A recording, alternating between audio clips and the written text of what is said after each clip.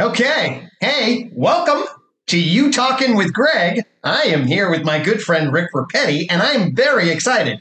I think I choose to be excited. No, wait, I'm determined to be excited. No, wait, I don't even think I have a self. I don't know what's happening, but my brain is all excited to be here and dialogue with Rick Repetti. We're going to be talking a little bit about him, but he was already here on Inside UTOK. We had a conversation a while ago. Rick and I actually spend regular conversations talking about philosophical things with a small group. It's really fascinating. Rick, welcome to the show. Great to be here on Now You Talking for the first time, as opposed to Inside You Talk. Is that the other one? Right. That's right. We are now on You Talking with Greg. And it's still you and me. It's still you and me. And but the Big Bang happened, and this was. And then it was inevitable. It's already happened in some places. So anyway, Rick.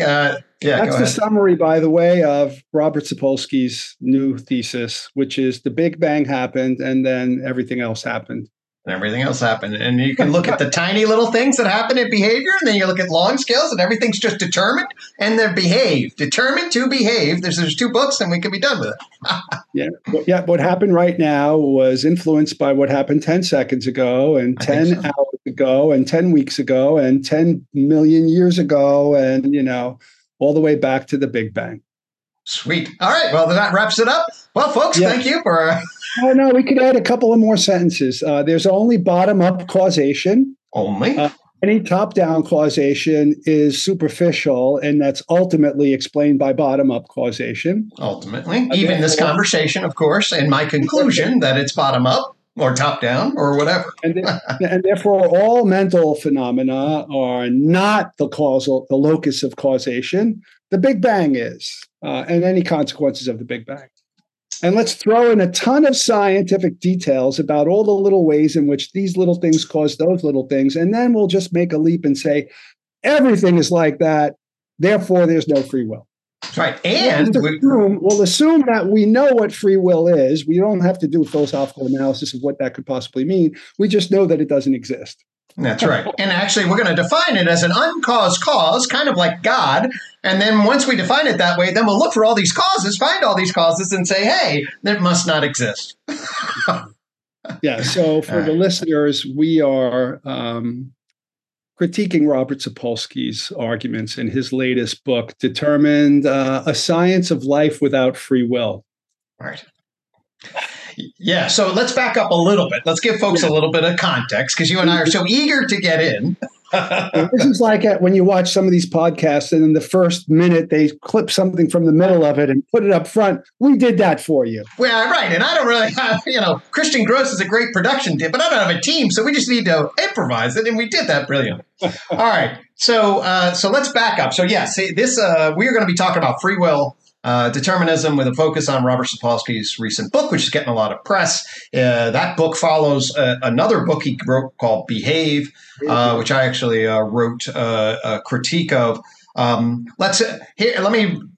generally fairly agreeable, but I find myself more critical of Robert Sapolsky than virtually any other sort of science thinker. I'll just say that right here and then in the audience. No disrespect to the man at level, but his ideas and the way he presents them around philosophical issues bug the crap out of me. It's just unbelievably unsophisticated, in my estimation. He just completely ignores that we don't understand the problem of psychology and above, and then just decides it's all biology and environment over and over, and then says, I don't understand philosophy, and I'll just tell you my naive Newtonian deterministic view of the world. And everybody all gets, he's at Stanford, and he researches baboons and does real science, so he must know what he's talking about.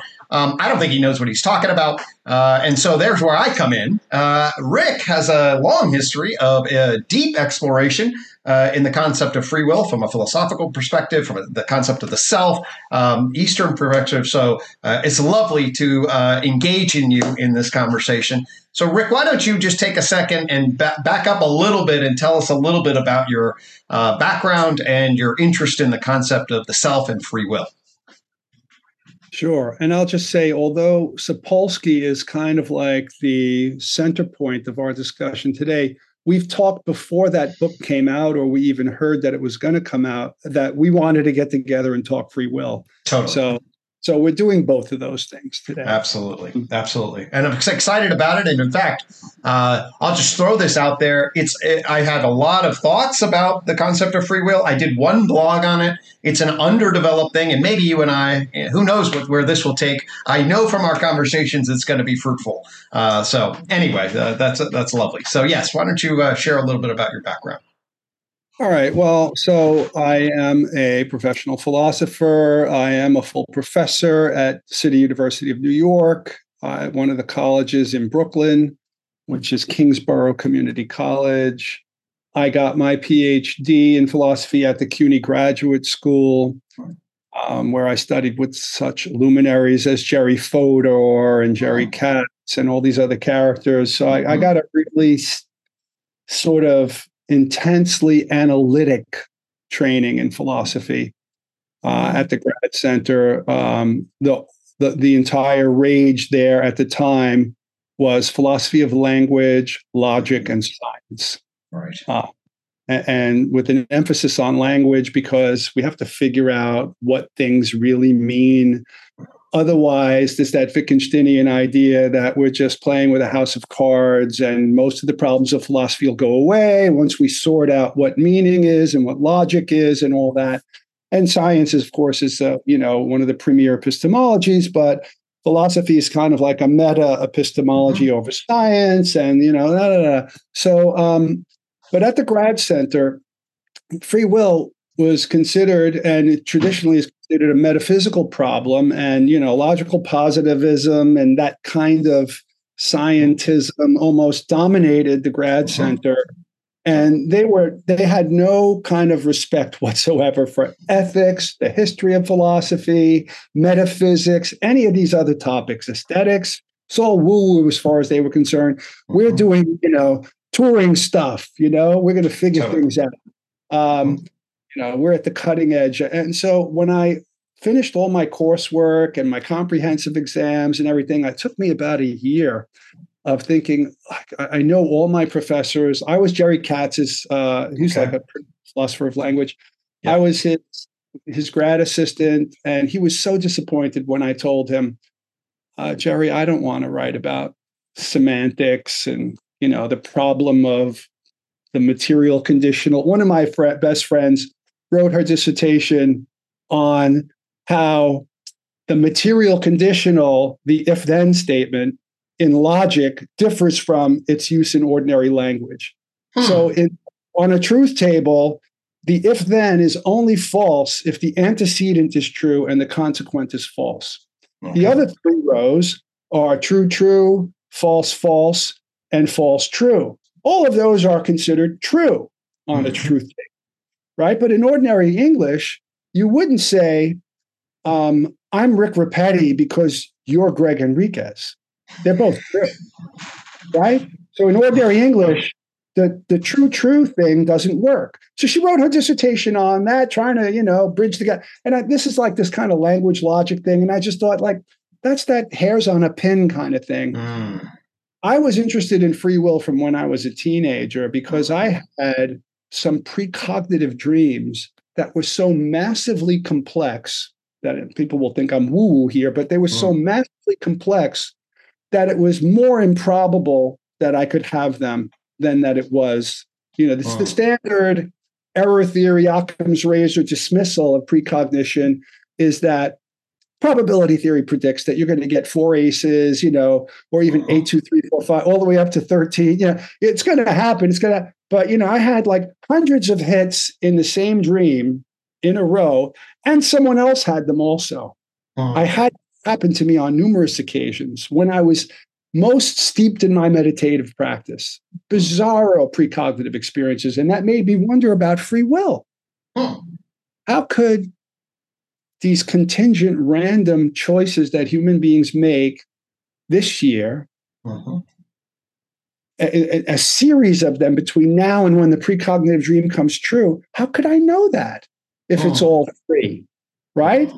When thousands of random contingent events are influencing something that happens a year from now, How could a mind perceive it? So that was my initial interest in free will. Okay. That was my initial. Yeah. So, and you would think that based on that experience, I would think we don't have free will. But that's what drew me to philosophy. Okay. Yep. And so, as an undergrad, I took one independent study with my mentor on free will.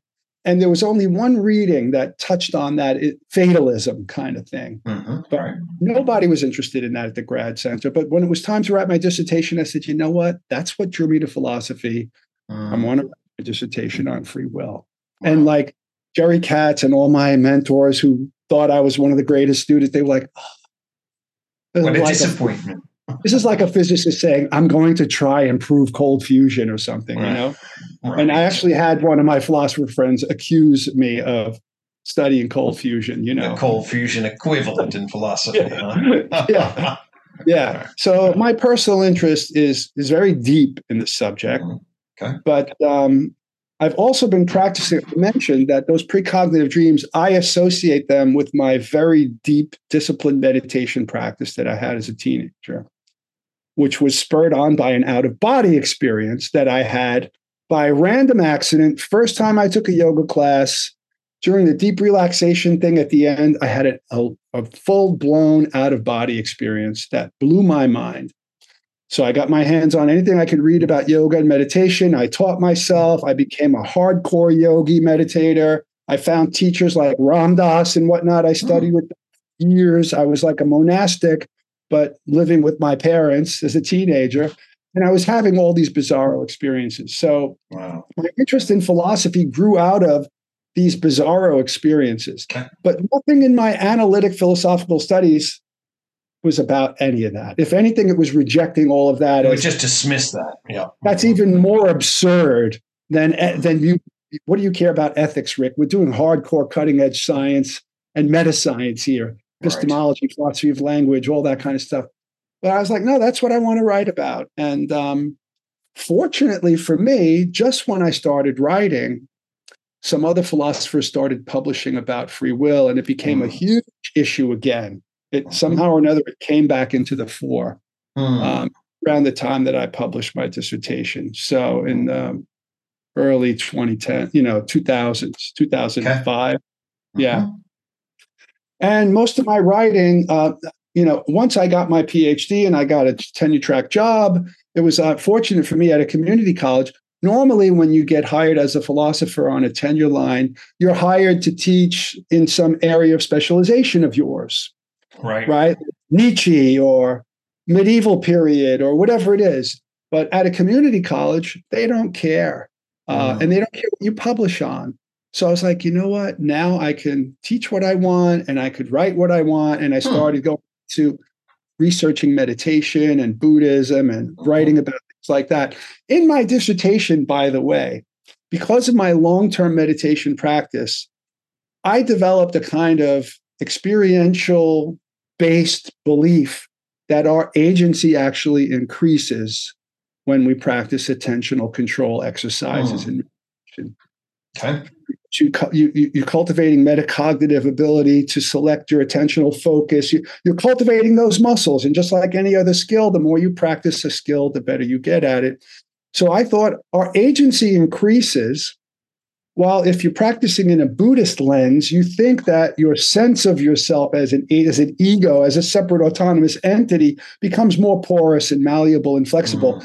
Standard Buddhist interpretation is you increasingly approach no self. I'm not so sure about that conclusion. Because to me, agency keeps getting stronger and stronger and stronger. But your ego, like your inflated ego, that kind of diminishes. Sure. So you cultivate, to me, a much healthier sense of agency and selfhood and all of that as you go along. And your understanding of what self becomes much more complex and nuanced. And it's, I saw the Elusive Eye series that you did with John, Christopher Mastro-Pietro. And that could be a whole nother several conversations that we could have about what that means. Right. But my interests have been in agency and selfhood. Okay. Most of my publications, a lot of them were about Buddhism, meditation, agency, free will, selfhood, because I have a lot of knowledge and experience practicing Buddhist meditation techniques, and I know a lot about the scholarship. So it's kind of like a niche area of mine. Yep. But my interests are broader than just the Buddhist lens. It's something I have expertise in. Right. So that's a little bit about my background. Oh, and last year I came out with the Routledge Handbook on the Philosophy of Meditation. When John Vervaeke was one of the contributing authors. That's how I met John. Yep. I was watching Awakening from the Meaning Crisis by accident, and I thought this guy could contribute a chapter to my book, an opening, because somebody dropped out. I contacted him. We had only like a month left. I said, it's a long shot, but could you write me something in a month? He said, could I have an extra week? And I said, are you kidding? And he managed to do it in a month anyway. And it was so that's how I met John. I wound up in his orbit, and that's how I met you, and that sort of thing. So, love it. That's brilliant. Yeah, no, thank you for that. That orients. So now, how about we start to hone in? Do you want to say a little bit about where you're coming from in relationship to agency, self, and free will at the level of kind of like how you start to think about this, or would you rather go into Robert Sapolsky and then evolve into sharing your perspective? Well, I'll say a little bit about just kind of like a disclaimer thing. Like you said, your bias about Sapolsky, right? I have a similar, but I always liked his work. But once I started hearing him talk about free will, which is my wheelhouse, I thought, like, he doesn't know what he's talking about. He knows a lot, but not enough. And but I'll say a little bit about I already did sketch that I think that agency is something that you can cultivate and increase by exercising some of the component skills that make up your agency. And I think one of the key central skills is selective attention focus. And even what I would say is, and this is something that you practice in meditation, people might come to meditation with other purposes, but they're cultivating these skills. Two skills, which to me are two aspects of the same more generic skill. And so the two basic meditation techniques are one-pointedness, where you select something like the breath or a mantra, a candle flame, whatever, a thought, and it's a narrowing of it's selective attention focused narrowly on one subcomponent of your experiential field, whatever that is, right? And the practice is you intend to maintain focus, and mind wandering naturally happens, which is healthy. And I think this goes back to predator-prey. If you were focused only on the prey, some predator might get you if you didn't have peripheral awareness. So it's smart for us to toggle back and forth between focus and figure and ground. That's not a bug. A lot of meditation teachers think it's a bug. It's a feature, but you want to control that feature by practicing it voluntarily. So when your mind wanders off the intended target, you notice it and you return your attention. And the more that happens, this is like weightlifting, the more you cultivate that muscle of maintaining focus. And eventually you achieve it. You get this blissful trance, peaceful mind state thing. You know about Calm MO, but I'm just rehearsing this for the purposes of this discussion. Sure. One aspect of the skill. The other basic, and there are many variations on these two techniques, but the other basic, and these are the two most popular Buddhist techniques, but they found everywhere anyway, is kind of what's called open monitoring, which is kind of more global, unfocused awareness, where the entire field of consciousness is the target, so to speak. And you maintain this kind of global, peripheral, not centered, almost like whack-a-mole, where whatever appears in the field of consciousness, you are attentive to it. This is being in the present moment, like a Zen kind of thing, fully responsive to whatever's arising in the field of consciousness. Now, I make a kind of metaphorical analogy, like if there was a bullseye, any rung on it could be where you focus. One pointedness is the bullseye. The open monitoring is the entire. Love that. Yep. right? And you want to be aware of the entire dartboard. Now, when you're practicing that level, mind wandering happens and you get pulled into this subcomponent. You're off on a train of thought, or that sound, this feeling in your knee, and you fall into it. And then you realize it and you come back to the global focal range. It's the same exercise. You have an intended focal range, which is broad, and you lose it, and then you come back, or narrow, and you lose it, and you come back. So that's why I say they're both versions of a more generic skill. Yep. Which is maintaining your intended focal range. The more that you do that, the more you're in control of when things are normally arising in your psychodynamic, phenomenological, experiential, sensory, organism, environment, interactive field, agent arena, whichever way you want to call it. Totally. If you're globally aware, you're more capable of noticing when your attention is being grabbed, how it is. The more meta awareness you have, the more control you have. It's as simple as that. And that's been my experience. I've been practicing for 50 years. And so this is anecdotal, but it's also part of meditative lore. So there are millions of people throughout the tradition and generations. It's kind of, traditional anecdotal lore collectively is more than just mere anecdotes.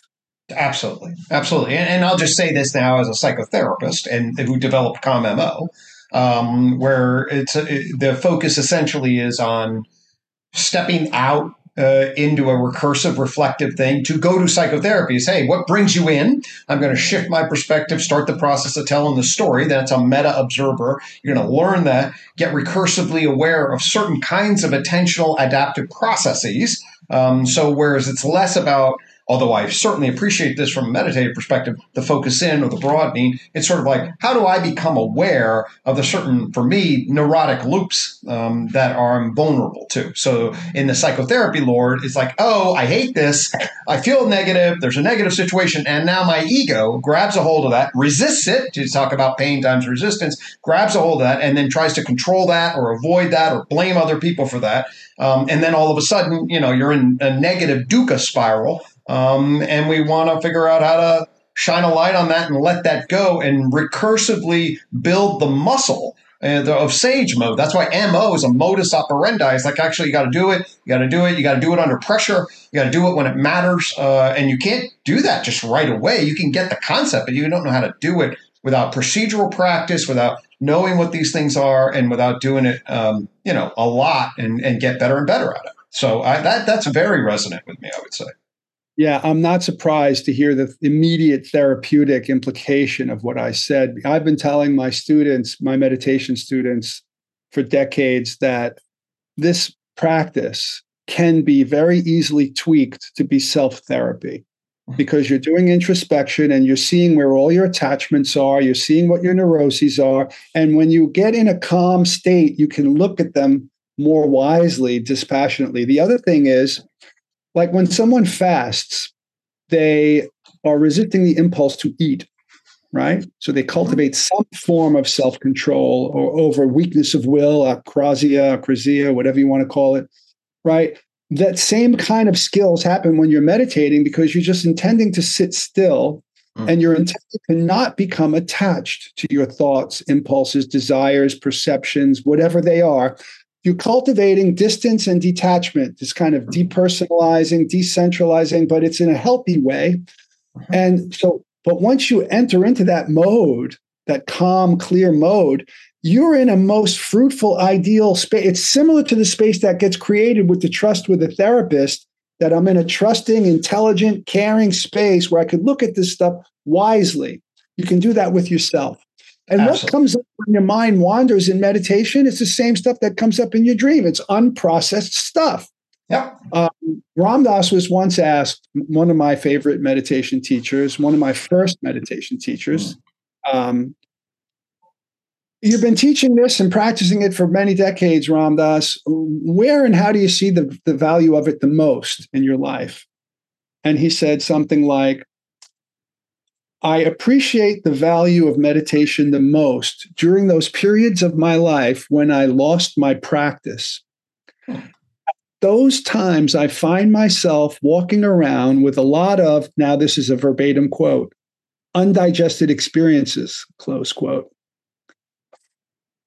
Now, when you meditate, you digest in your experience because that's what comes up. Then when people go on long retreats, they discover traumas they didn't know they have, right? Because they're sitting for a long period of time.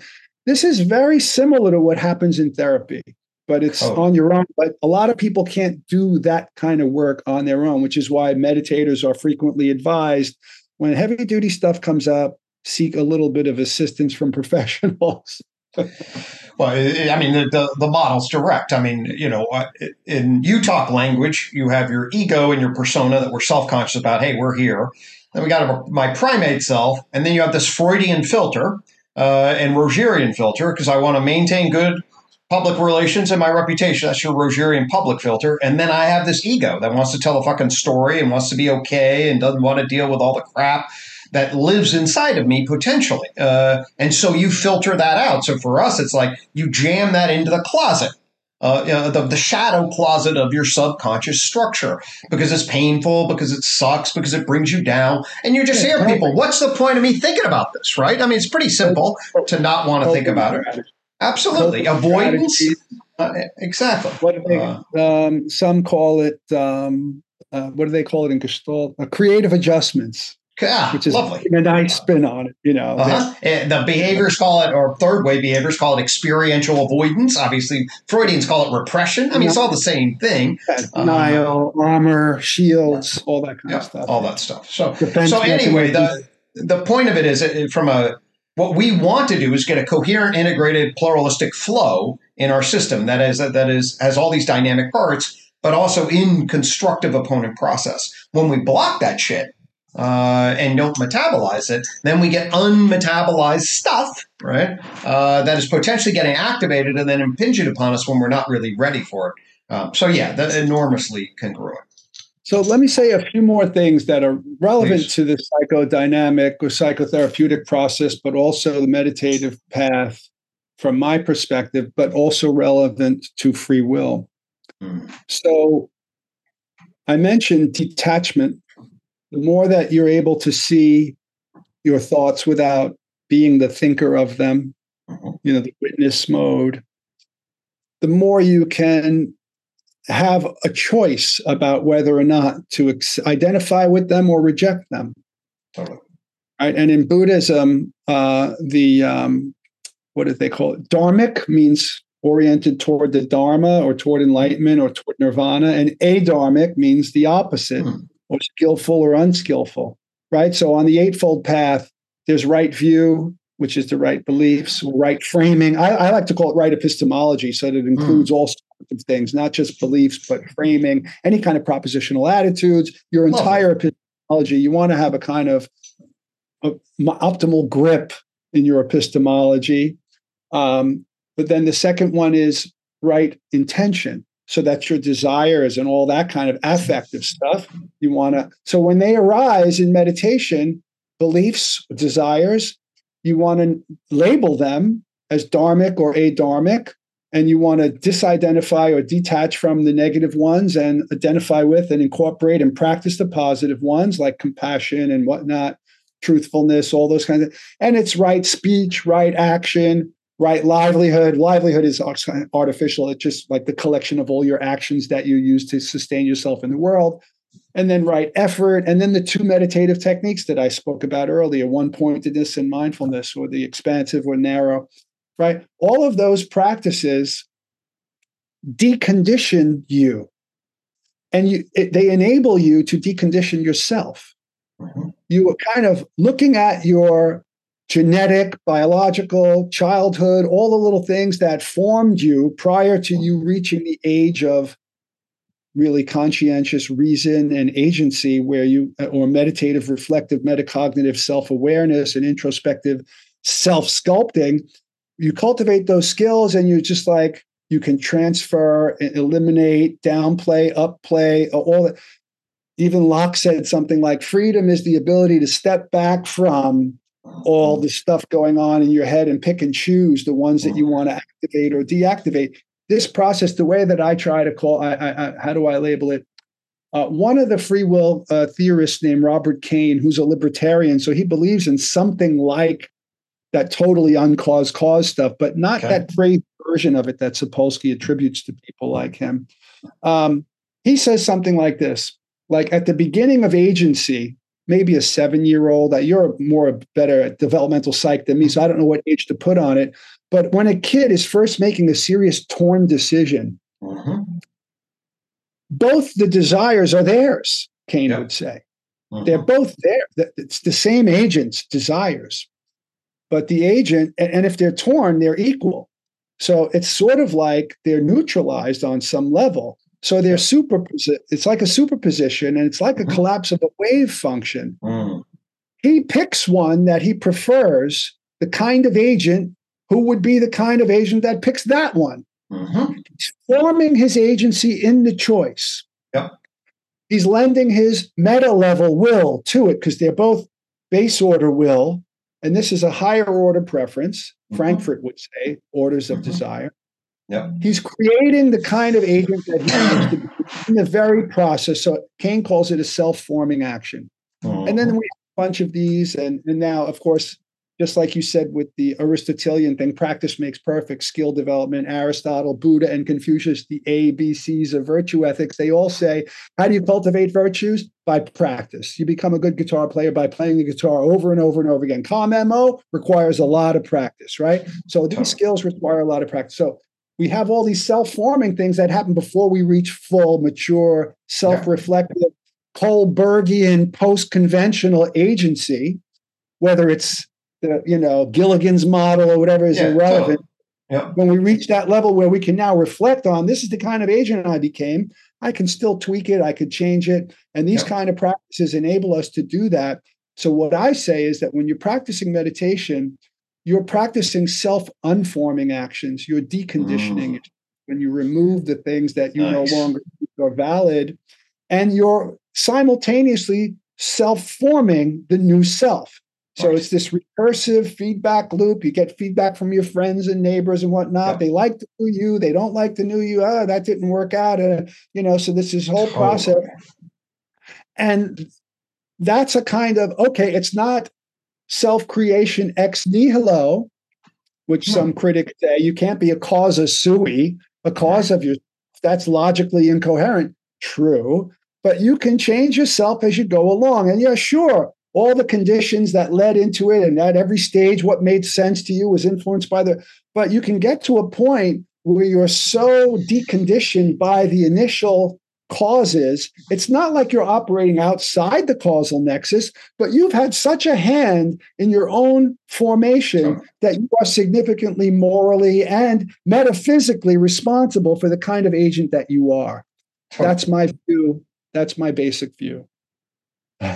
Well, that's lovely. And that's exactly, when people ask me about the free will versus determined, the first thing I say is I believe in self-determination. Okay, so it's self-forming. And I believe in the recursive strange loop, to use a Douglas Hofstadter term, of our agency, meaning that as I become aware and I do things that have causal structure, in other words, the causal effect nexus is not like, how low do you go? Are we going, inside of atoms, we're talking about 1/billionth of a second. What's the time frame there relative to this sentence? There's no fine-grained analysis at billionths of seconds in relationship to causation. Everything's happening across a nested layer that has time, space, aggregate things that are completely disjointed at one level, and things that are happening at gestalt levels of self-conscious reflective awareness are clearly part of the nexus causation. You mentioned about 7, usually actually 6 is where I'd kind of put it, where we actually are socializing universally when kids start to be held responsible for their actions. Sapolsky should note that I don't think there's a society ever that has had children into adults be held non-responsible for anything that they do. It's an interesting justification question that there's absolutely no responsibility or blame in any culture. Generally speaking, responsibility and blame emerges pretty uniformly in cultures at the level of 5 to 6 years old, when kids can start to be little persons at some level and start to have a recursive self-conscious system on top of their primate conscious system that says, hey, should I do this? A part of me wants to, and a part of me doesn't want to. Like, what am I going to do? Like, that comes online with some reliability. And then that's the kind of cultivation of that recursive, hey, who are you? What kind of person are you? These are the kind of person your parents are and the kind of person we are. And then you start negotiating. First, you get socialized into it generally, and what's called a social actor. And then as you evolve into from middle childhood to late childhood, you start saying, hey, who am I really? And then you have your adolescent individuation. You're like, I think my parents are full of shit, like this whole society. And then you get this capacity where you can really differentiate and not only be like, hey, what kind of person am I? What kind of person should we be? Who am I in relation and differentiation? But all of that is a self-forming and then with insight, self-unforming kind of view that has a self-determined, recursive, strange loop of causality inside of it. It seems to me to be just blatantly obvious. And believe me, I don't see it anywhere in Sapolsky's. I haven't read the whole book. Just even this discussion. I haven't checked to see if he quotes Hofstadter as strange loop reflections. But anyway, I'll shut up there. No, he doesn't. He does not. I got through the entire 18 hours audiobook. Jesus. It was brutal. It was brutal. He's so repetitive and he's so cocky and arrogant and sarcastic. And also so pedantic in terms of he'll give you like an hour's worth of some kind of elementary biology thing or cellular biology thing to talk about, testosterone or this or that and statistics about how, all this kind of stuff. And it's like, it implied is that the listener is science illiterate because he could have made all of his arguments in 1 hour of listening if he eliminated all that unnecessary science, which I know enough of it. I might not have known all the details, but it was just so annoying. It was really difficult for me to get through that whole book, especially just the way that he mischaracterizes the views that he's critiquing. Right. I got through a third of it and found that already. Here, I have a place right here. I got to this point and was pissed off about this. So this is at least on my it's like page 30 on my on my Kindle. What is consciousness? That was the title of this. Given this section, this ridiculous heading reflects how unenthused I am about having to write this next stretch. Okay? And then he gives nothing about consciousness other than, well, it's different from being in a coma or whatnot. Okay? Okay, folks, go to my Now UTOKing series. It's not that complicated. You don't have to be, well, it is a complicated subject, but at the base level, there's functional awareness responsivity. That's your consciousness, okay? At the level of coma, you're in a coma, you lack functional awareness and responsivity from the outside. Are you a zombie? Is Robert Sapolsky a zombie? I don't think so. That's not too terrible. In other words, he's got experiences from the inside that color his life, and we call that mind too, right? It's not complicated. And then you and I are self. What's that? He admits to his emotional responses to people who believe in free will and whatnot. Yeah. Okay, so he's aware that if he's in a torturer's chair, he would feel pain in a torturer's chair. Okay, that's good. I'm glad that exists. And then there's recursive self-conscious. So I am now having an experience, especially collective recursive self-conscious, like you and I are sharing an experience on. So we are now have functional awareness responsivity of our experience of being and acting in the world. I mean, those layers are not that complicated. Why he would start, and it's this dismissive. That's why, folks, I'll get angry about this, because this is this modern empirical natural science, which has its roots in naive Newtonianism, that then can come across as a sort of arrogant, scientific sounding way of like, poo-poo, guys, you think that you have consciousness, but really it's all your brain. And it's all just metaphysical bullshit, basically. And it's very frustrating. He completely ignores, he has the first cone of matter and energy on your model. He has biology, and that's it. He has neurons. He has neurons. Oh, right. So that's it. But that's in between, right? But he calls it biology. Yeah. He calls it biology, and he keeps saying that over and over. There's just biology, environment, and history. That's what he says over and over and over again. And it really is a striking articulation of a biophysical reductionist view that thinks it can just eliminate anything. It's like, and you're like, well, why are people buying this book? I mean, what's happening? Is it a bunch of neurons are having this conversation about whether or not determinism exists? That's why I was like, I put on the UTOK circle because somebody in the UTOK circle was like, hey, what about this book? And I was like, okay, he's getting rid of blame and responsibility. Why don't we just get rid of justifications themselves? They don't mean anything, right? It's just a bunch of neurons. Our arguments don't mean anything. Our arguments don't reduce to brains. It's absolutely ridiculous. Yeah, neurons have no meaning. This is the problem. But we exist in a world of meaning. Totally. Another way of putting it, I remember this from that class with Jerry Fodor, that neurons they don't have aspectual shape. Like all of our phenomenological experience have aspectual shape to them. There's things that like qualia or whatever. Neurons don't have that. They don't have it. That's just one thing that neurons lack. Neurons don't understand. Neurons are the equivalent of the Chinese room. Searle's thought experiment. Totally. Are you familiar with that one? Of course, yeah, absolutely. Repeat it for the listeners. So maybe? Yeah, so essentially, Searle basically, and he was actually critiquing Fodor and other strong versions of computational recursivity, algorithmic computational recursivity, which basically strong AI and strong AI, exactly, which basically is, hey, we're an input-output algorithm system. That's how we understand something. And Fodor gives us this idea. Well, let's see what this would look like. Let's put a guy in a Chinese room. He doesn't speak any Chinese at all. Searle does that, not Fodor. Yeah. No, he's critiquing. Oh, did I? I'm sorry. Yes, it is, of course, John Searle's. Yes. Anyway, the bottom line is Searle's argument against this as a way of understanding human cognition, like it doesn't fit, is that essentially this is equivalent to the Chinese room where a guy's in a room, doesn't speak any Chinese, but he has this unbelievable code that anything that can come in asks a particular sort of question and he can code it and then dump it out in an automatic input-output. And the readout from the input-output looks like he absolutely understands the whole thing. Yeah. And yet, to simplify it, suppose he has a really long list of Chinese symbols in certain combinations like A, B, C, C, D, E, but Chinese symbols on the input. And then next to that is the output. So if this input, take these cards, give that output. And he's done it for a while, so he's really good at that.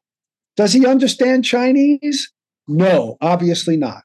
So human understanding can't be reduced to that level. It just can't. Totally. And we can then put really that kind of level is a particular kind of semantic processing, algorithmic semantic processing that's fundamentally different than our semantic processing, which is grounded in our embodied primate, perspectival, procedural, participatory knowing. So at the level of like, and this is what we want to be clear on from my vantage point from a natural philosophy, big history. Hey, we're talking primates, and our propositional is a landing structure, and it has features of this, but the only way it works at the human level is to embed it in a human primate mind. In mind, yes. It's what mindedness. It's what mindedness makes possible. Totally. And the idea that you could abstract out, and which, by the way, requires it to be alive. So first off, actually, it's got to be living, and then living is nested, mindedness is nested inside of that. And these propositional networks get human understanding. We can parrot them with LLMs, but they're Chinese rooms. I mean, they're zombies. And we're invested in a capacity for comprehension and understanding in a way that's fundamentally different, obviously. Yeah, one of the ways in which he strawmans the whole philosophical conception of free will is at several junctures throughout the book. He leads up to, how neurons fire and, ion channels and all that nonsense, and shows it's all deterministic and everything. And says, show me the one single neuron, which is even more of a gross, like if he said a network of neurons creating some functional ability greater than itself, that would be different. He doesn't say that because that's what we're trying to do when we do neural correlates of consciousness, right? This is how it's instantiated in the brain. He doesn't even do that. He says, show me the one neuron which is a prime mover unmoved. I mean, I thought that was the most ridiculous definition of free will I've ever seen. I read that. I'm like, that is not at all what anybody says, as far as I'm aware. Like I said, even libertarians like Robert Kane don't think that that first act of moral agency from a kid is a case of prime moved. That's absurd. Everything that makes you a kid, there's so much conditioning and causation in there. It's just a question of you having some control over it. Oh, and control, cybernetics. That's a big part of my understanding of free will. Thank you. When I say you can increase your agency, you can increase your control over yourself. All right. So this is another thing that I say about determinism. This is a kind of awkward and maybe even a silly example, but there are human beings who are incontinent and those who are continent. Some are very young and they haven't learned. They're still wetting the bed. Some are old and they're subject to their, aging conditions and they lose control over their bladders, right? Suppose determinism is true. People are continent and incontinent. They're equally determined, but in different ways.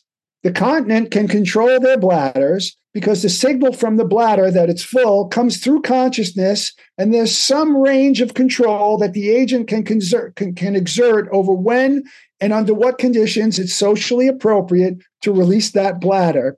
The incontinent has no control, right? So in the same way that continence is a kind of self-control, which could be completely determined, right? But it runs through conscious agency. So any other kind of conscious agency can be determined, right? And this is what Hume said. Ironically, people misunderstand Hume, but he said it's not that the will is caused, it's how it's caused that matters. Of course, it's all caused. Well, so my terminology on this is, what is the sphere of agentic influence? Okay. There's a sphere of agentic influence. There's things inside the potential possible unfolding of cause. Let's just say, hey, Rick, go ahead and stop the Israeli-Palestine war, would you please? Right?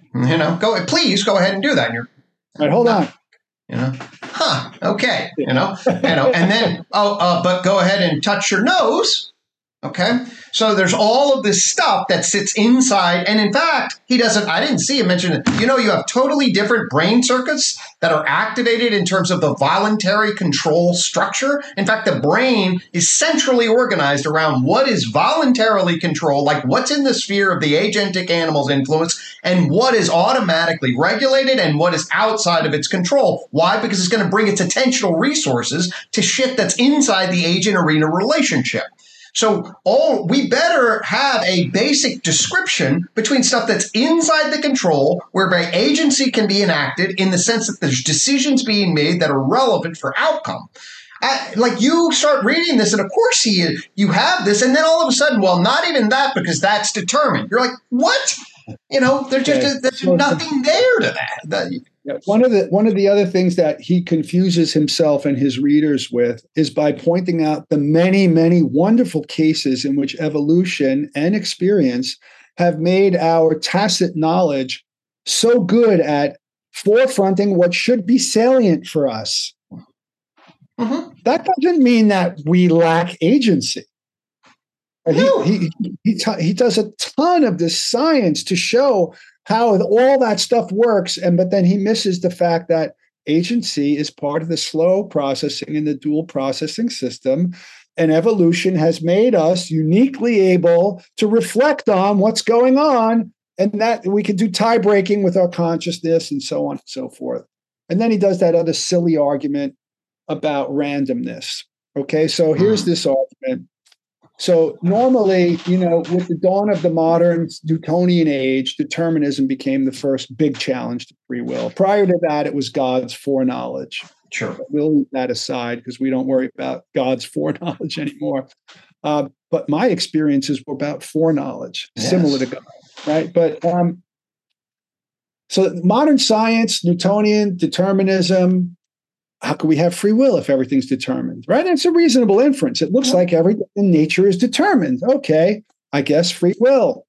Problem, Laplace, that kind of thing. All right. Once quantum stuff was largely considered metaphysically indeterministic, Mm-hmm. And of course, there are some holdouts who say, no, hidden variables, when we get more knowledge, we'll see that they're deterministic too.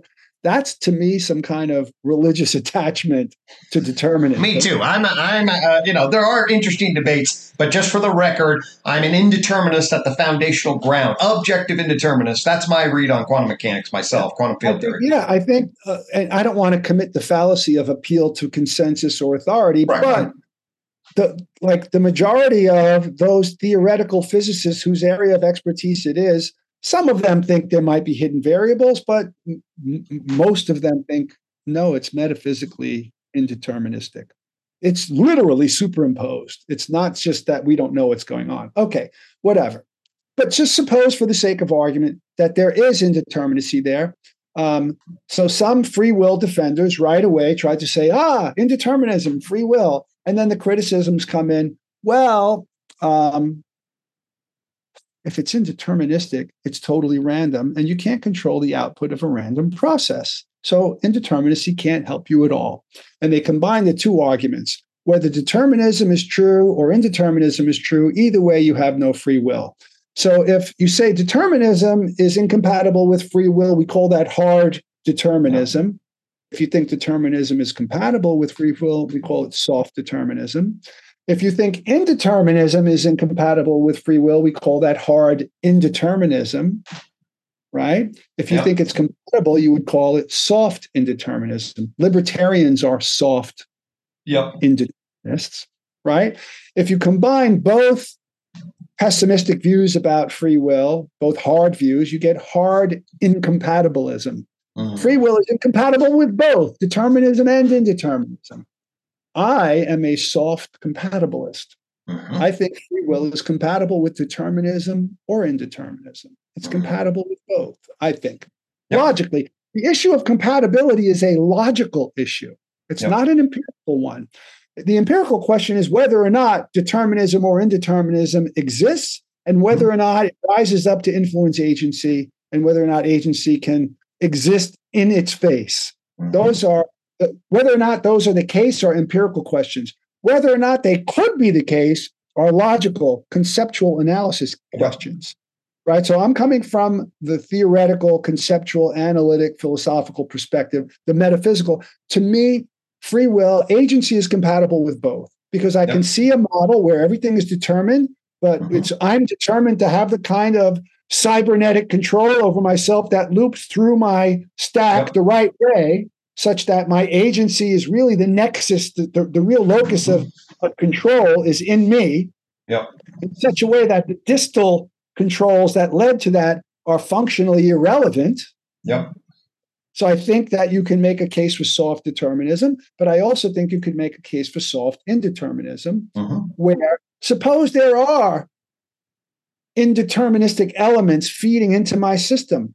If I've established that kind of functional cybernetic control, it doesn't matter that some of the things feeding into it are random. One of the simplest, I like these simplistic analogies. Suppose that I'm out at the batting range and there's some kind of, radioactive detector that captures some quantum indeterminacy that influences how the ball will be thrown at me. So the ball is coming at me genuinely, metaphysically, randomly. My skill is at hitting the ball, no matter how it comes at me. And the more I practice, the more my agency as a ball hitter is, right? So even if there's these random things coming at me, if I've cultivated that kind of agential skill that I was talking about, it doesn't matter if sources are deterministic or indeterministic. It's a soft compatibilist view. That's my view. Great. One of the things about terminology there, and let me know if, so I love the term agency more than I love free will at the level of some, and I noticed you were using those relatively, so I just want to highlight, for me, the free will sits in the danger at some level of this uncaused cause. At least it has this potential to pull the critics into an uncaused cause claim. And uncaused causes, there's the Big Bang, but systematic uncaused causes are essentially dual world problems like René Descartes at some level. If you're going to have a whole nother system that's organized, that's interfacing with the quote unquote real world, you got serious metaphysical problems. Yeah. I agree. Look, the words free will just invite all sorts of. One of the problems is what's the will? There's Mm-hmm. no faculty that's the will. I don't know if you ever read George Ainsley's book, Breakdown of Will. I have He's not, but this go ahead. psychologist, researcher, theoretical psychologist, a fascinating study. I critiqued, I incorporated his model and critiqued it in my dissertation, which was Okay. my first in 2010. It's a functional system, the will. It's a set of abilities. Mm-hmm. It's our volitional ability set. That's all. Yep. Right. Calling it a faculty is misleading. The will reifies it as a thing. It's a Yep. process. It's a set of abilities. And free, we typically associate that with uncaused cause because that's a kind of naive realism, like, that kind of naive view of the world where we think, well, I could have done otherwise under identical circumstances. So nothing caused me. Well, of course, all sorts of things are causing me, but it's how are they causing me and how much am I a part of what's causing me? Right. Right. So, yeah, free will as a term, colloquially, it leads people into this problem. And I accept all the criticisms. That's why I prefer the term agency. Yep. Good. And I think even autonomous, like you're not totally autonomous, but you have a degree of kind of self-enclosed agency. You're in a causal nexus. You're being influenced by tons of things, your genetics, everything else. You're constantly being influenced. But how much of the cybernetic control do you have conscious, voluntary, exertion over? That to me is free will. Maybe it's a little bit of revisionism in the terminology, but that's okay. We still use the same word whale, even though we used to think it was a fish. We're talking about the same thing, right? So we thought that the thing that we call free will had certain features. Maybe we were off a little about this feature or that feature, but there's still a thing in there. You want to call it something better, call it agency. Right. Lovely. But you know what XFI is, experimental philosophy, is this relatively new thing where philosophers. So in the debate about free will, this issue comes up, and critics who want to say there's no free will, they want to say, but what we always meant by free will was that uncaused cause thing. So let's go out, poll the population and find out if that's what ordinary folks, the man on the street, thinks. And if we could prove that that's what the man on the street thinks, then we could say we've shown that there's no such thing as free will. And we go out and we do all these studies and we give people these confabulated scenarios about, you read an article that the science proves that determinism is true, but this guy on the jury or whatever, all these cases, and we try to tease out their intuitions and what they're willing to say. And all of that research is promising and interesting, but it's in an infantile stage right now. And what was really fascinating is that the majority of the current research shows that the man on the street is willing to say compatibilist things about free will. Yeah. Not that uncaused cause stuff. Right. They're willing to say both. So I think that the man on the street is a soft compatibilist, if you ask me. Interesting. Lovely. I like to look at, I think that I spent some time looking at the way the law determines certain kinds of things, like responsibility, agency, intent. He thinks the whole legal system needs to be revised. Well, this is what I found to be, I thought it's almost, really scary. And so the idea that even though his folk psychological intuition, which he admits to be insane, his science is taking him, so he's going to take any kind of conservatives. Actually, these things happen for, we build systems of institution and they don't function perfect and they don't always conform to science. But we're going to go ahead and knock down this idea of blame and responsibility at every level of existence. Whether you've done something like win an Olympic medal or you've raped somebody, we are never going to afford any kind of respect or disrespect, blame or admiration for any kind of thing, because the implication is that we are meat puppets and there is nothing there along this line. And I'm going to now chide you into thinking otherwise, so that you get, wait a minute, hold on. you're now blaming us. I mean, the performative contradiction and then the implication of what that would be societal wise. And I'm like, you're recommending this based on what? I mean, I find that to be unbelievable. Two things. One, his argument leading to that conclusion, well, there's a lot of them, but one of the main ones is his very close, detailed description of all the ugly, earlier, ignorant versions of our justificatory systems, going back to witch hunts and all that, Sure. and like, you know, what we did to schizophrenics, and like all, and just the whole history of how bad it's been is a kind of implicit, therefore it's all always wrong. Right, for us to hold anybody with blameworthy or praiseworthy. And the performative, one of the other performative contradictions is his name on the book and him receiving the profits for it. Yeah. I mean, how does he justify that? How does he justify anything? Right. According to his theory, all the noises coming out of his mouth are no different from the gases coming out of other orifices in his body or bile coming out of his liver. I mean, it's just phenomena unfolding. It's just, it has no meaning. Right. There's some sort of biophysical behavior. It's just biophysical behavior. How does he conclude? And this is a problem Sam Harris tries to address with his landscape stuff. How does he come up with any moral conclusions whatsoever about what a better world would be? One that lacks these things would be a better world. In what sense? Oh, there'd be less suffering. But in the whole history of biology, all there is suffering, man. Animals eating animals. Come on. Like behavioral suffering, and that just is, you know. Yeah, if there can't be any justifications, then how can you justify the idea that this will be an improvement? I think he's dead in the water on justification. It's totally ridiculous. So what I want to say about him, a meta level, this is a deep criticism I have, not only of him, but of a lot of people, and I think you're going to like this. You know about my work with Knowledge Coin. Yeah, of course. The decentralized. We have my company, knowledgecoin.io. We're trying to develop a decentralized, like fact-checking, knowledge validate system because it's decentralized. We're trying to set up with AI's help and everything to filter out every kind of bias and whatnot. Now, there's a company out there that just released an app that's very similar to what we want to do. It's like one component of many of the more broader things that we want to do. It's Epsilon Theory is the name of the company, and they just came out with an app called Fiat News. And if you just Google Fiat News, Epsilon Theory, you'll find the link to them.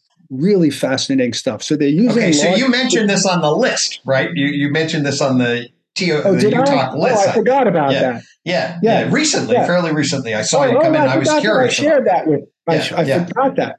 Yeah. So they use large language modeling, AI, linguistic analysis, and all sorts of analytic tools to identify language that's clues for what they're calling fiat news. So all sorts of news articles are presented as if they're facts, but there'll be statements in there such as are anonymous sources or most experts in the field agree that, and there's all these hedges and dodges and linguistic foils that hide the fact that they're presenting alleged facts as if they're facts, right? So they've cultivated a way of identifying these things, and they have all these beautiful graphs and models and everything to show you that they could just take an article, run it through their system, and print out this analysis of how much of it is fiat news.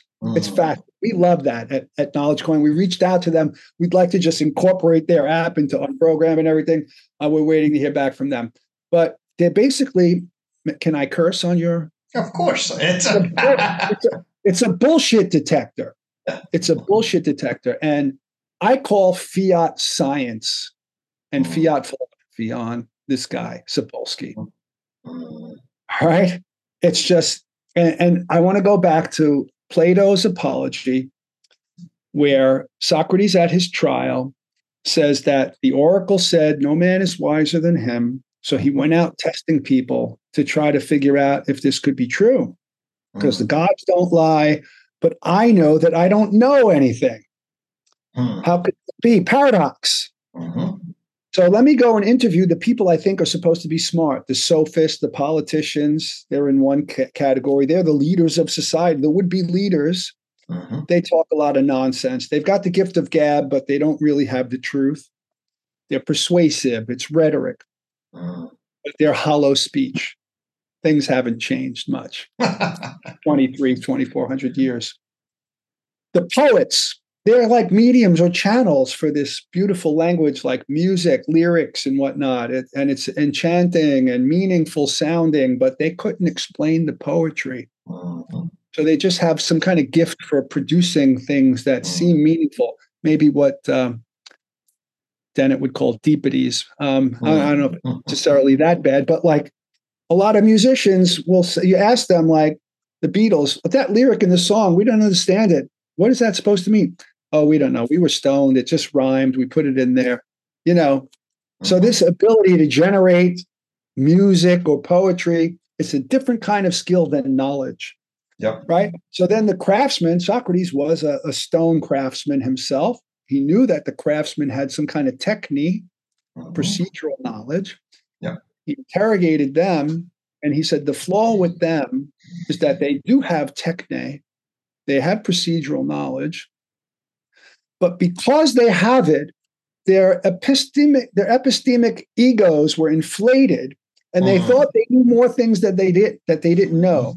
They treated their opinions as if it was the same as their knowledge, and they can't distinguish between what they know and what they don't. And that's what undermines all of their knowledge claims. That's what fiat claims do. That's what fiat claims do. Love it. And we are in a world right now bombarded by fiat propositions. God, that's glorious. I love that. And I mean, and I will say, here's the reason that warms my heart is really what I'm trying to do with UTOK, especially starting with the true knowledge, okay, is basic. And really, this is my phenomenological experience of, I am stoned one day and I have this sort of vision. But it's essentially the opposite of bullshit, in the sense that, once I put this schematic through my lens, what emerges is cumulative knowledge. Well, this moves here, and while certainly want to come and ask questions, what do you mean by energy? What do you mean by matter? But what emerges is, that gets more refined, that takes this in, and the system grows like a network. And it maintains its core fundamental structure, which is the opposite, of course, of bullshit, right?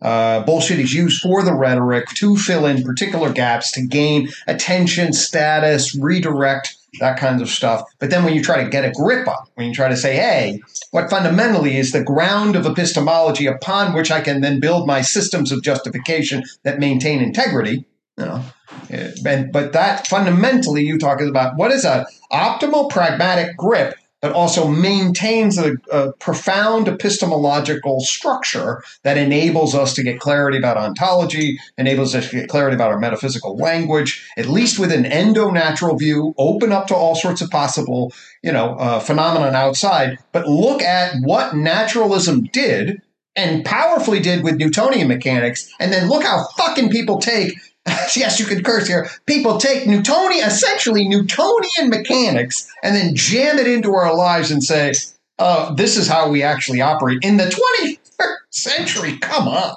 So that's what we got to get rid of. And we need an upgraded metaphysics that's got a core epistemological, ontological structure that is opposite of fiat. It affords clarity, and then we should bring to bear skepticism and questioning and make sure, because if it's up to the task, it will hold. But I love what you said about fiat knowledge, because we're swimming in that shit, and we don't have ways to cut through it. Yeah, everything you just said is a kind of summary of why I love your UTOK system. When I first heard about it and listened to some of your talks about it, I was like, that's it. That's what we need. We need something that goes from matter and energy up to where we are. And what happens at each cone in your model is new forms of causation. Your system explains emergent causation. And that's what Sapolsky is missing after the life level. He just thinks that everything is biochemical. Right. And he misses out on there are distinctly emergent new forms of causal exchanges happening at each higher level. Totally. And yeah, if you want a good recent article for that, Eric Hole, and John mentions this some also, The World Behind the World, did a mathematical analysis of causal emergence. And does a great job of articulating exactly this point. UTOK emphasizes that causal emergence is going to especially be novel causal emergence when you get novel information processing systems. What the information processing systems are doing they're not calculating all the micro, they're abstracting the form off of something and operating based on the form. So this is what a bear means, and this is what Repetti means. I'm not looking at your quantum state. My epistemic frame is for you as Repetti, and then you just hold that. But that means my system is treating you as this form. It's not treating you as your microscopic realizations, but that means your form, macroscopically, is having impact on the way I am in the world. So communication networks and information processing networks operate on the macroscopic forms. This is a novel kind of causation in the world. It's the agent processing the arena and responding to the arena in a particular kind of way. And that's why fucking cells and animals and now people behave so differently, because then you get the genetic and neuronal and linguistic layering of information that gives rise to the network of novel causation. I mean, it's just, and it's like, observe it, open your eyes. Look at the conversation we're having about Sapolsky's system of justification and the culture person plane of existence. That is what's happening empirically. Observe it. Yeah, the level of performative contradiction is ridiculous. Now, I'm not saying that there aren't, he has read a lot of intelligent philosophers' positions on many of the things that he brings in, like Greg Caruso, who's a good friend of mine. We went to grad school together. We had a free will study group together. We had the same dissertation advisor. I wrote for free will. He wrote against it. I respect Greg a lot, and Sapolsky quotes Greg a lot and everything. But now Greg argues a kind of hard incompatibilist view also, but it's not so simplistic and kind of silly, his version of it. I mean, I've got criticisms and responses to it and everything, but this is like, I think I told you this maybe on a call or in an email, Sapolsky kind of makes Sam Harris look smarter than he is. Right. Yes, you did say that. Yeah, Sam Harris makes similar mistakes, but not as silly as Sapolsky. Right. I agree. It's crazy. At least Sam Harris is not an epiphenomenalist. He thinks everything that matters to us is in the realm of consciousness. Right, totally. Which is real. It takes a little while for me to be clear about the errors Sam Harris makes on this issue. It takes almost no time.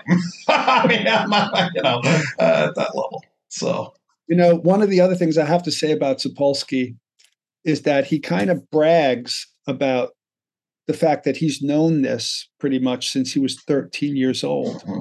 Yeah. That sounds to me like a confession of bias, like confirmation bias. I've been trying to prove this since I'm 13. Right. Is he proud of himself for knowing that? Or? Yeah, and I sort of confessed at the beginning of this conversation when I said what drew me into free will was the worry that we might not have it. I still haven't answered that kind of fatalistic thing about time. Right. Well, I don't understand that. And I bracket it. It's like, I just don't have enough evidence to try. I don't know how to solve that yet. So I would say that I have a kind of semi-agnostic view about these things, which implies semi-gnostic, Yep. Experientially, and as far as I can figure conceptually and philosophically, I think we have free will. I think the arguments that we don't fail. They fail to be persuasive. That doesn't mean that my arguments defending free will mean that it's true, that we actually have it. But all the evidence and the reason, to me, don't negate free will. And this is not an appeal to ignorance either, because I think we have a lot of evidence that we do have what I'm calling free will, which is this kind of cybernetic, self-controlling form of agency. Right. Yeah. Which is mental causation. It's genuine mental causation. Genuine mental not causation. Not epiphenomenal. It's genuine. Right. I'm in the exact same boat. And certainly, yeah, my experience is now with the descriptive metaphysical map that I have.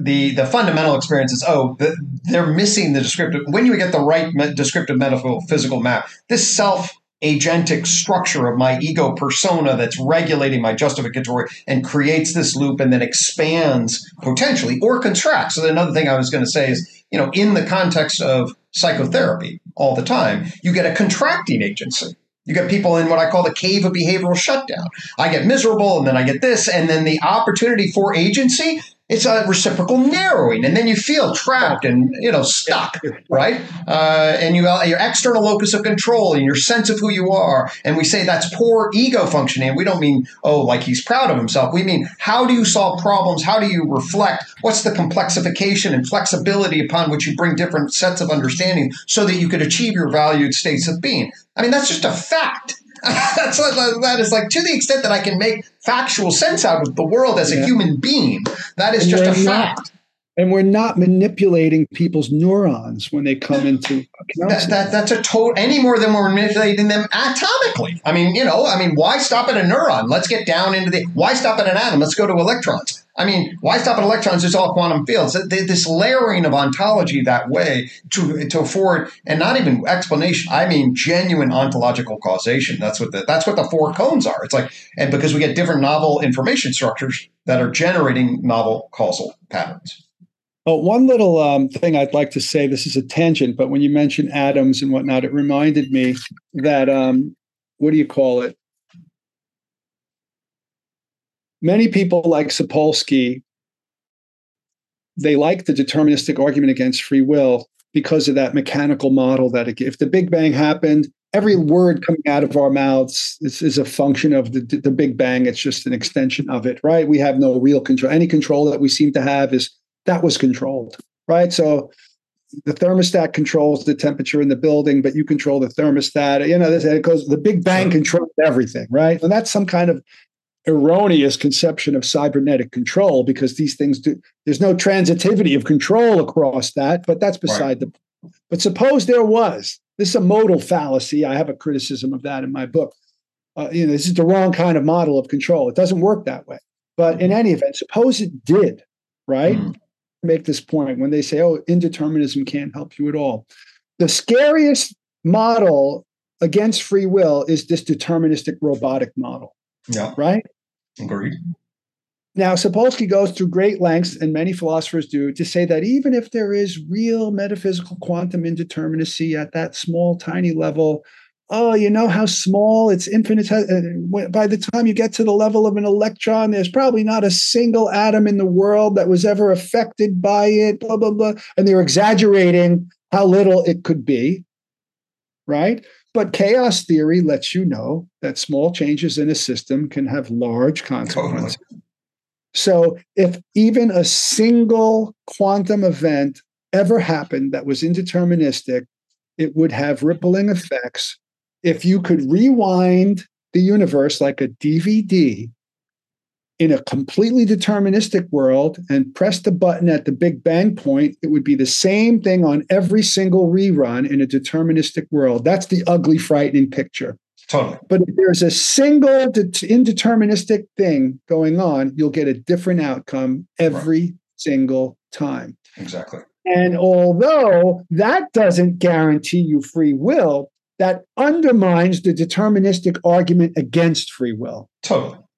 I've been saying that for over 20 years. Yeah, no, I totally agree with that. And that's certainly my experience. And I did for a little while. I struggled with, maybe at 15 or whatever, when I got introduced to classic physics, and I could see the standard classic. If it's an absolute space-time and an absolute necessary efficient cause all the way down, okay, there is this, and all the way up, you do get this, well, wait a minute, there's no other alternative, and every time you push play on the thing, it comes out the exact same way. And to the extent we are facing that kind of determinism, this issue of free will gets fuzzy. My read on current physics is that's clearly not in the ballpark of of the ontology of what we understand the world at all. at Yeah, and the the core. ancient Greek atomists even thought there had to be some kind of swerve in there, Mm. because otherwise we'd be robotic and there'd be no creativity and no change and no evolution, Oh, okay. no differentiation in the world, right? That kind of thing. Yeah. That's a complicated tangent, but yeah. Well, this has been been a conversation with a number of swirls in it that I've definitely enjoyed. What were you going to say? I'm sorry if I cut you off. Yeah, I don't remember what I was going to say. That's okay. Well, I mean, from my vantage point, one of the things that, and again, obviously we're scholars and whatever, all due respect to the person. But I really want to make this point. Go ahead. No, I remember. So go ahead. Okay. I have my. I really want to make this point, folks. Okay. It's like we need from my vantage point, at least, the basic metaphysical problem is clearly identified as a problem with the Enlightenment gap. That means, like, once we get Newtonian mechanics established to map the normal matter, we have this very powerful epistemological frame, and then we can't get mind into the equation for a whole host of different reasons. And then we actually get really confused. There's the epistemology of science, it's ontology, and we get the Enlightenment gap of what is matter relative to mind, what is scientific knowledge relative to subjective and social knowledge. And I would argue that modernity at a knowledge system breaks here. Our scientific philosophy lacks a conciliant, coherent understanding that allows us to make sense of this conversation, quantum mechanics, general relativity, and everything in between. We don't have to be ignorant about this. There's a lot of availability for coherent picture thinking that allows the grip. And our deference to somebody like Sapolsky just shows the current ignorance of the current state of affairs and its devotion to these age-old ideas. John, I was annoyed with John a little bit, not annoyed, but in his Concilians talk, he's like, well, these arguments need to be made. And I'm like, John, everyone already knows. Well, John, with Sapolsky coming out and getting the attention he does, thank you for your leveling up argument in the Concilians conference, because clearly, when we look at the institution, we see this. So that's why I'm pushing this issue very hard. I'm super happy to have you along with me as we push this issue pretty hard today. So that's what I wanted to say about why I'm pretty passionate and kind of disagreeable with Sapolsky on this issue. Yeah. I'm with you 100% on that. I just thought of something I wanted to say earlier, but two things. One was when you were talking about emergence being real, causally new functions that aren't explained, that the transitivity doesn't go up completely. Something new is happening at that level, which can have downward causal influences on the lower level and so on. And this recursive, autopoetic, all this kind of different things are going on. What's his name? Bobby Azarian's latest book, The Romance of Reality, is a really good read for anybody who wants to get a grip on how emergence makes good scientific sense. Totally. So I plug that book. Yep. And Bobby and I are in very close agreement. We talk quite a bit. I'll be having him on the show. I'm a good friend of his, and very aligned with a lot of what he said for sure. Yeah. He wants to have a podcast with me talking about free will. So that's going to happen soon. The other thing I wanted to say is Sapolsky never, like almost every opponent argument that he brings up, is strawmanned in some way or ridiculed or disparaged or placed alongside something else that would make it look stupid. He doesn't once try to steelman the opponent. So I want to say, in fairness there is an intelligent version of the things he's trying to say. That's Greg Caruso.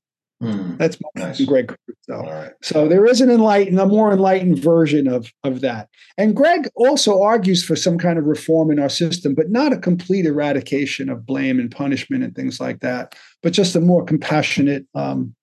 He does believe that we're not ultimately responsible, and so we should form the system. What does he call it? The quarantine model and the public health model. Right? Criminals, they're dangerous, like someone with a disease. We have a right to quarantine them, but not to punish them and all that. I respect his model as a more compassionate model, but I don't think you need these free will arguments for a more compassionate model. Totally.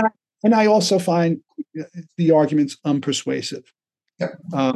And he stretches, in my view, Greg stretches this idea by overloading this term like free will. He overloads this term of ultimate moral desert. right? And builds into it this idea almost like being a prime mover on move. There's a similar kind of thing where you don't have true, total, ultimate desert unless you have this tremendous autonomy.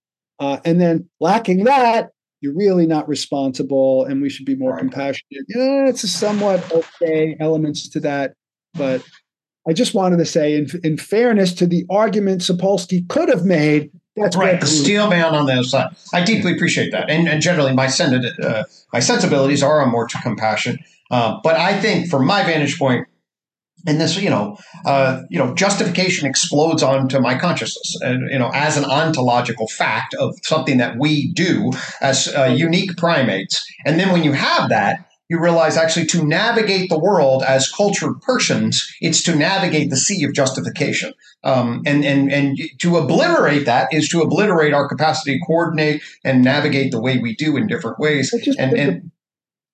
Sorry, could finish your sentence. Yeah, and so issues of personal responsibility, are maybe not at the epicenter of justification, but pretty damn close to functionally network our regulatory structures at that level. So from my vantage point, the ontological necessity, pragmatic ontological necessity of being the way we are, is something you really deeply have to take consideration, as opposed to some sort of analytic philosophical argument that ties more responsibility to some abstract notion of absolute pure uncaused unprime mover structure. It's like, actually, do you know what it's like to be a parent? It's like blame and responsibility to navigate parenthood or anyway.